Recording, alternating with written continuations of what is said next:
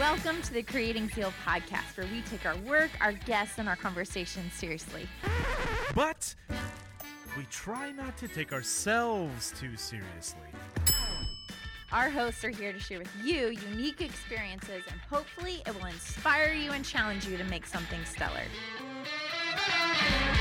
We're doing a live-ish edition with speakers at Abstractions. So Abstractions is a conference that's in the technology industry or in the digital arts, but it spans across multiple different platforms or frameworks. So we're looking specifically at things that are not only in the software and hardware industry, but things that might be in digital media. So who I'm speaking to today is Anna Rankin, and she's going to introduce herself. But what I found really fascinating about her background and the talk she gave at Abstractions was that she comes from a really multidisciplinary industry. So she started in more of the traditional art form and then into illustration, and now works at a General Assembly in the as a programmer and participates in that manner. But let her explain who she is and what brought her here. So, Anna, go ahead. Hi. So as Adam mentioned, my name is Anna Rankin. I'm a senior software engineer at General Assembly. I work on their platform operations team. So a lot of stuff I do now is creating documentation, writing proposals, and then working on our actual learning platform. So making sure learners get the right stuff assigned to them, making sure they can access everything they need to. Yeah. So how long have you been there now? Oh, gosh, coming up on 4 years. I started there. I actually took the boot camp a long time ago. I then did the junior instructor role, and then I just kind of snuck onto the engineering team, and I never left. Snuck onto the engineering team. Yes. I love that. Okay, for anyone listening, what was your strategy to sneak onto the engineering team? Well, I took an interview. I took an interview that was for a sort of, I forget the name for it, but basically where you go and you do not a sabbatical, but a learning experience where you do a swap where I'd be on the engineering team for a couple of months and then I'd come back and start teaching again. And I mentioned, I'm like, oh, by the way, I'm looking for full-time work. And then just kind of slid on in there. Yeah, that's great. Yeah. Yeah. So how has that come up in other areas in your life and other kind of career paths? Because I know as an artist, I have a background in illustration to a certain extent, not anywhere near to yours, but I know that it can be so abstract and it can be hard to find a job or a place in an organization because it's kind of abstract. Absolutely. Right? So has that come up for you in other areas at all? Other either career paths or jobs, using that to kind of slide your way in? Oh, for sure. My first job was actually as a graphic designer at a little local government place in New York. And my interviewer at the time straight up asked me, she's like, you don't have any experience in digital media. Why should I hire you? And I was able to sort of spin the fact that I was an illustrator. I'm really good at communicating visually. And, even though someone else might have, the Photoshop or the Illustrator chops, I would be able to help them communicate their message better. Which was, BS. I was 19. But Sure. But and then from there I went into teaching in China. I went into working in the same company, doing event planning and PR and communications, writing copy. So I feel like my entire career has just been I could probably do that for you. And not using my art degree that much, but always using it, Yeah, and what way would that come up? So you talk about in your talk, or a lot of examples you give, is using illustration to illustrate concepts. At one point in time, you reference UML diagrams. Yep. To diagram how models and entities relate to one another. And in fact, I loved you took this aside where you illustrate what the crow's foot is, Yes. right? So if you're not familiar with UML diagrams, there's different symbols that represent certain entity types. And one of them is a straight line with three kind of points down connecting another object. Branches off. Right, and that's to illustrate that the primary object has a relationship of many to the other object, Yes. right? So what I loved about that was you showed the diagram and then at the end of it, you put a crow's foot on the screen, right? It's great. It's great. So it feels to me like that has been a really great use of your background, is taking and visualizing different concepts to make things more relatable. Yeah. And so how else have you been able to apply that? Definitely in teaching, because the more accessible that you can make, like Ali was saying earlier today, the more accessible you can make what you're teaching and the closer you can get to what a person knows, the more you can like sort of create those little connections in their mind. Like I think I mentioned in the topic, like imagine your mind is just like a big wall, and like the first time you hear something, it's like throwing something in the wall and it bounces off. Every little like illustration and analogy and diagram is like slapping another piece of tape over it, and the more tape you have on it, the more sticky the topic will be to, you know, what you actually know, like in your mind.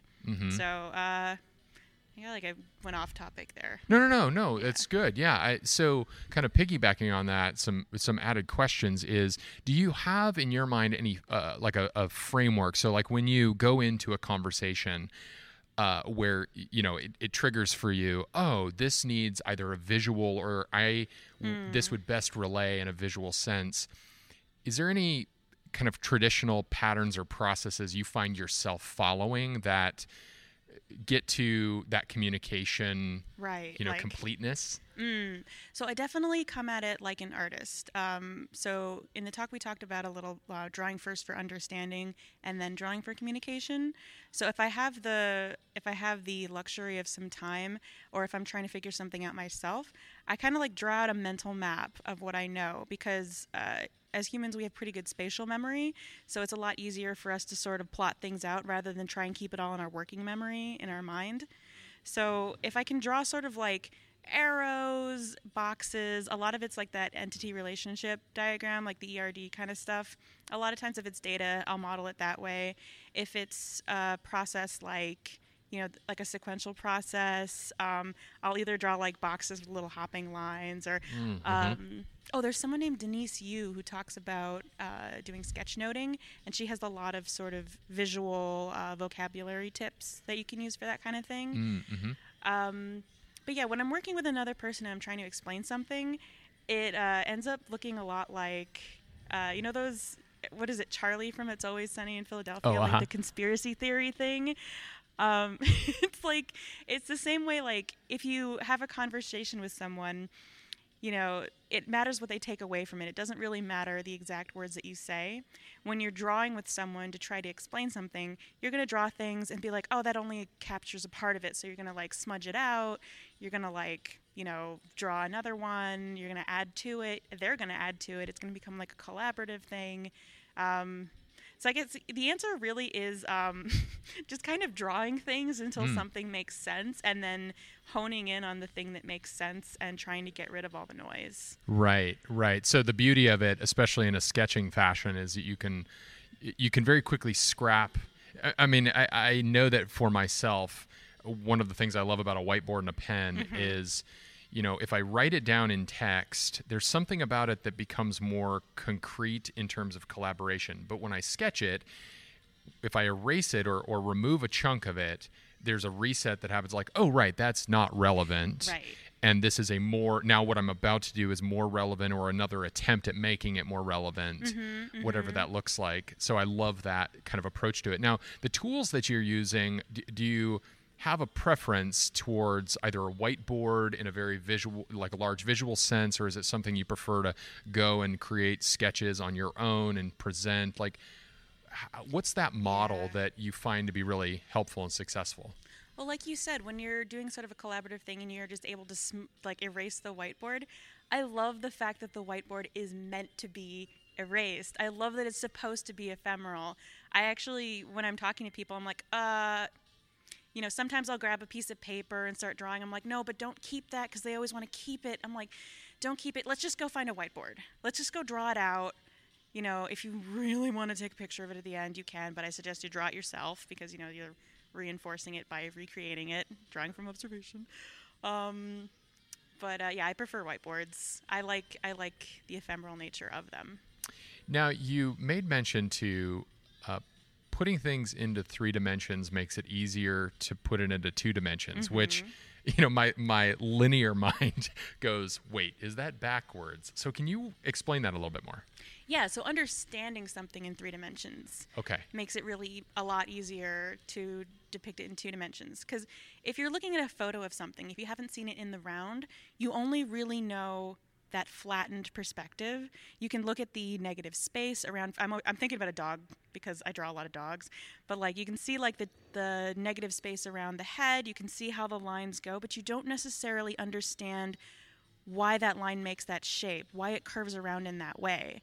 But if you see a dog in 3D and you kind of like tilt your head back and forth, you're like, oh, so that wraps around back there. That's why that does it. Okay. Oh, like the eye is actually an orb and it's set back in this other orb. And like these ears are little triangles, but I'm seeing it from a weird angle.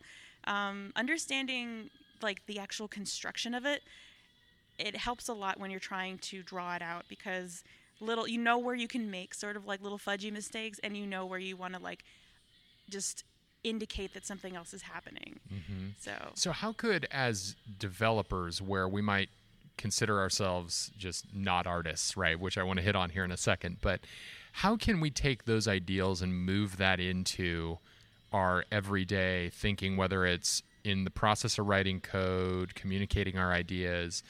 What have you found working either for your, in your own work or with others that makes that more relatable and usable to the non-artist?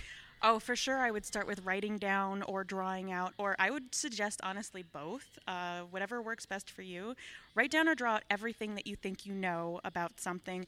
Put little highlights next to things that you don't know. For example, if you're creating a new system that has to talk to other systems, draw out in your mind, like, okay, so there's a system that already exists. I need to relate it to these other systems. Do you know how those systems connect? Just write down everything you know. Figure out what the important parts are, and it'll become clear once you actually get them out onto paper. Clearer, I'll say. It'll become clearer what the important parts are once they're out of your head. So it's like almost like you can make a mind map.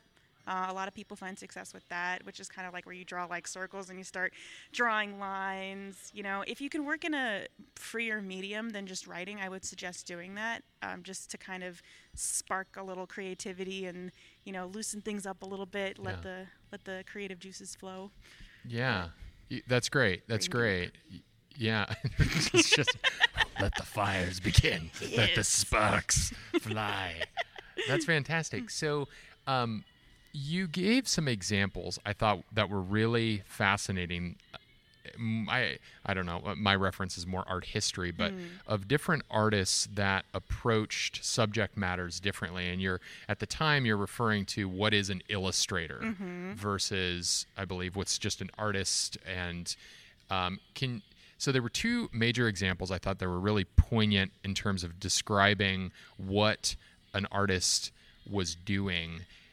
And what their objective was. I don't remember the artist's names, excuse me. I think you could probably help me with that. But the first was an artist that represented emotions and feelings, right? And their art was meant to do that. It wasn't meant to represent a situation, but it was to symbolize something we go through internally.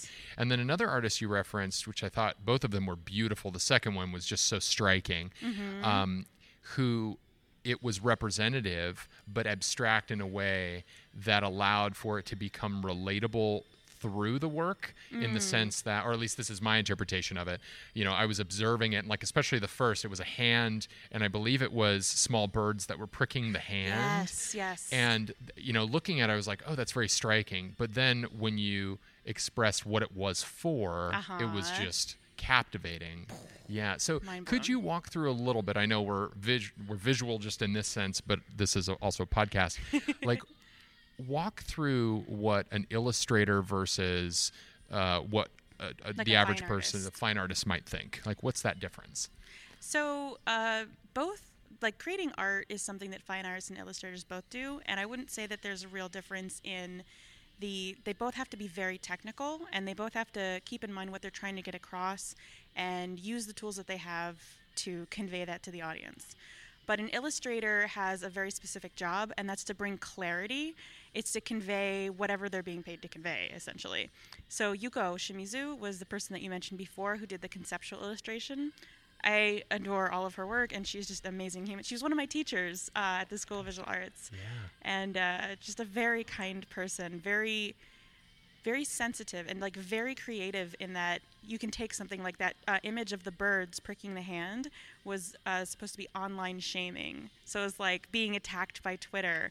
So the ability to go from an idea, okay, online shaming, and come to an image is something that takes a lot of experience, it takes a lot of practice, and it takes a lot of knowledge of the world around you and like a really good visual vocabulary. Mm-hmm. I think that that's something we have in common with, I think that's something we can use as programmers. Building up a visual vocabulary, using that. You know, like we all know what the Twitter bird looks like. I say we all, but if you use Twitter, you know what the little Twitter logo looks like. But I think I'm meandering. I don't know where I am right now. No, that's good. No, so so just building that visual vocabulary that has a sense of relatability, yet at the same time can be used to create that sort of consistency across multiple, moments in time. That image is because that image has an emotional impact, it's going to stick with you. And when you think about online shaming, because you have that strong emotional link, you're probably going to be like, oh yeah, ooh, I remember how it felt to watch those birds peck at that hand. You know, but it's very different from what someone like Ernst Haeckel does, who's a scientific illustrator. If you take a look at the images side by side, you see like a lot of like the lines and the clarity, and some of the styles can be the same, but the intent of the work is different. Right. So as programmers, well, as a lot of different people for that matter, right? Most people don't identify as being capable to draw something really at all. The most common thing I always heard was, I can barely draw a stick figure. I mean, XKCD, come on. Right. What I also loved was, when you talked about your own background and your own style, right? And you were referencing just the multiplicity of ways that people can represent something, whether it's an emotion or an object, a physical object or an abstract object, and that an artist or an illustrator or they have a way of themselves that to do that, right? To represent things, emotions or otherwise. And what I loved was, for yourself, you even identified, you're like, I'm not that, but I'm this, and this is me, right? And so, like, that example of stick figures, it's like, well, stick figures can be a use. They can tell a story, right? And so what would you say to people who don't identify as someone who can draw or create imagery? Like, how could they think about it so that it becomes more accessible to them and not a hindrance or something that an excuse to not, participate or use it as a visual way to communicate? Totally. I mean, as technologists, we all experience imposter syndrome at one point or another, unless, I don't know, you're just like have a very, very strong sense of self-worth. But yeah, if you like everything that you started out at zero, like everything that you're an expert in now, like coding, writing, speaking, mentoring, walking, you had to start at zero with. So if you let something like not knowing how to do it stop you, you wouldn't be a programmer. Like, so don't let that stop you from drawing. This is something you've already overcome. It's just a new modality. If you're enjoying the podcast, you may also like to know we stream live most Fridays at 2 p.m. Pacific on Twitch TV. Our host, Eric, focuses on helping developers level up. Anything from how to create more accessible applications to interviewing code schools and software interns. So go to twitch.tv/codingzeal. That's twitch.tv/codingzeal this Friday. We'll see you there. So what got you into programming versus staying where staying in just the traditional medium that you were in to a certain extent? I don't know if it's a bad thing to call it traditional, but, well, just to stay in that medium. Yeah, I didn't do a lot of digital work. I did a lot of pastels, so I would definitely call it traditional. partially I just didn't have the room to do it. But just like pastels are real messy. Yeah. But Sure.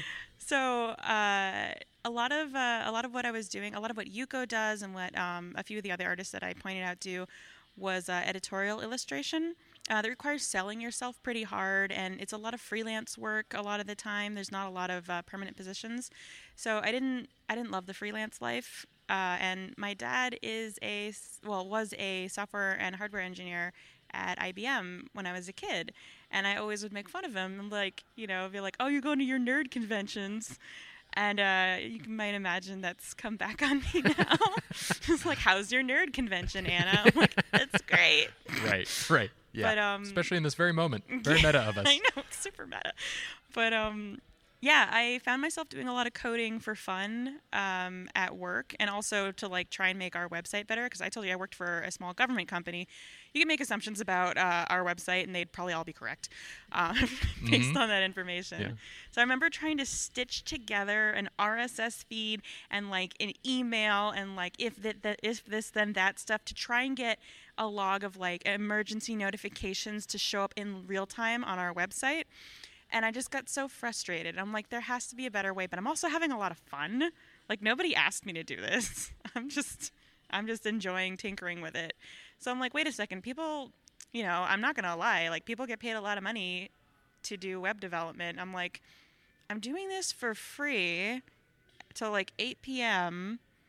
Why don't I go try and do this as a career? And from there, I just never looked back. It's, I love breaking things.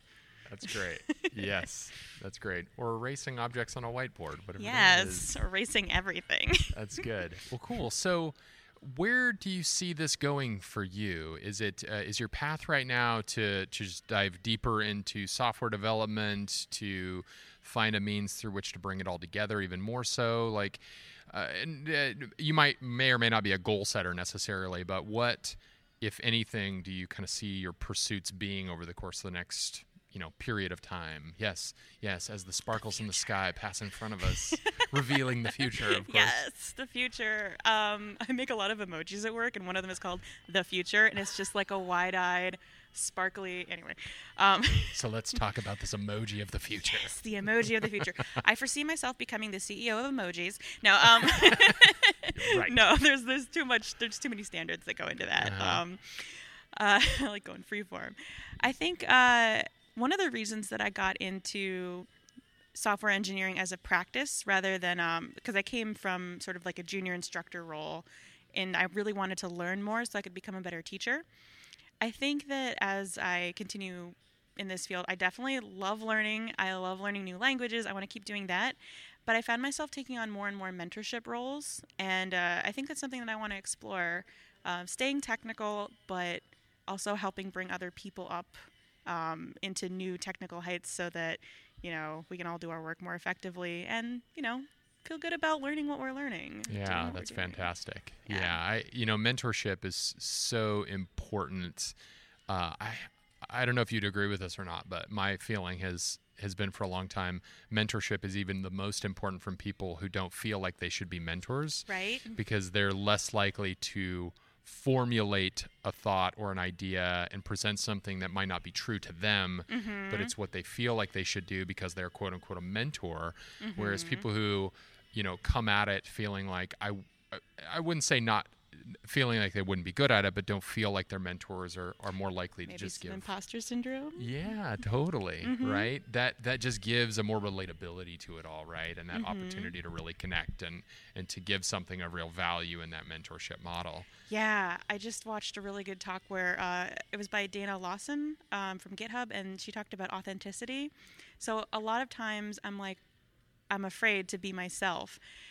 Because I'm like, oh, I'm a dingbat. I just, I forget how to make words sometimes. I like to draw. I'm not super serious. I wear Hawaiian shirts. But then she talked a lot about authenticity and how likes like. And so I'm like, being myself is a form of authenticity and a form of relatability, and it makes it okay for other people to not make good words. Right. Yeah. Right. Gives permission to be human. Yes. Totally. Yes. Yeah. Absolutely. Well, that's fantastic. So, going back to your talk and just sort of looking at, in your mind as the speaker, as the presenter, the core takeaway, the one or few things that if you could force it into the minds of the people, right? I'm going to incept this in. What would that be from your talk? The ideas or ideals that you really hope people take away from what you were presenting? Definitely that forcing yourself into an uncomfortable space, whether it be through drawing or, some other thing, forcing yourself to do something that might be seen as a little soft, like, oh, she's doodling or something like that, can really help. It can have a huge impact on not only your own understanding, but the understanding of people around you. And to not judge yourself, like, make sure that you're okay with the fact, like I mentioned in there, when you're sketching, it's not the end product, it's the process, it's the learning process. So approaching everything as, this is something that I'm doing in order to learn, in order to become better, in order to further my knowledge. I don't need to spend all my time I did this, but like tweaking my slides or go through the experience, and you will have learned from it whether or not you fail, and you will fail, and that's okay. Right. Drawing is a great place to fail. Totally. Yeah. It is. Yeah, that's great. Well, wonderful. Well, I really enjoyed this opportunity to chat with you. I really did. I really liked your talk. I thought it was coming from a performing background, or at least a traditionally non-technical background, when you said the words, I got a BFA or Bachelor's of Fine Arts, I was like, my people. Yes. Right? I totally resonate, 100%. So I really appreciate, that's right. There we are somewhere. Yes. So to have that multidisciplinary sort of background and application, I think was really awesome. And I think for a lot of people, some of them have chosen to use education to further a career path with a hobby or a passion, whereas others just have a hobby and a passion, right? I would imagine that there's a lot of artists, illustrators out there that never went to school and therefore would never think what they're doing is serious, right? Yet at the same time, as I've always found that in a lot of ways, it's actually more serious because they're doing it in spite of not having any obligation coming out of education to do something with it, right? So it's very cool. And so, again, I really appreciate you just bringing it all to the table. That's awesome. Well, good. Well, any parting words or thoughts for our audience? Draw more. Draw more. Perfect. That's a great way to end. Definitely draw more. Awesome. Well, thank you, Anna. I really appreciate it. Thank you so much. Again, my name is Adam Cuppy. I've been your host today. Thank you so much for listening. All right. Cool. Thanks for listening to the Creating Zeal podcast. Like what you heard, drop some stars in your streaming service of choice, and then tell your mom, a friend, a colleague, a client, or someone you just meet on the street. We'd love to hear from you. Feel free to drop us an email at podcast@codingzeal.com.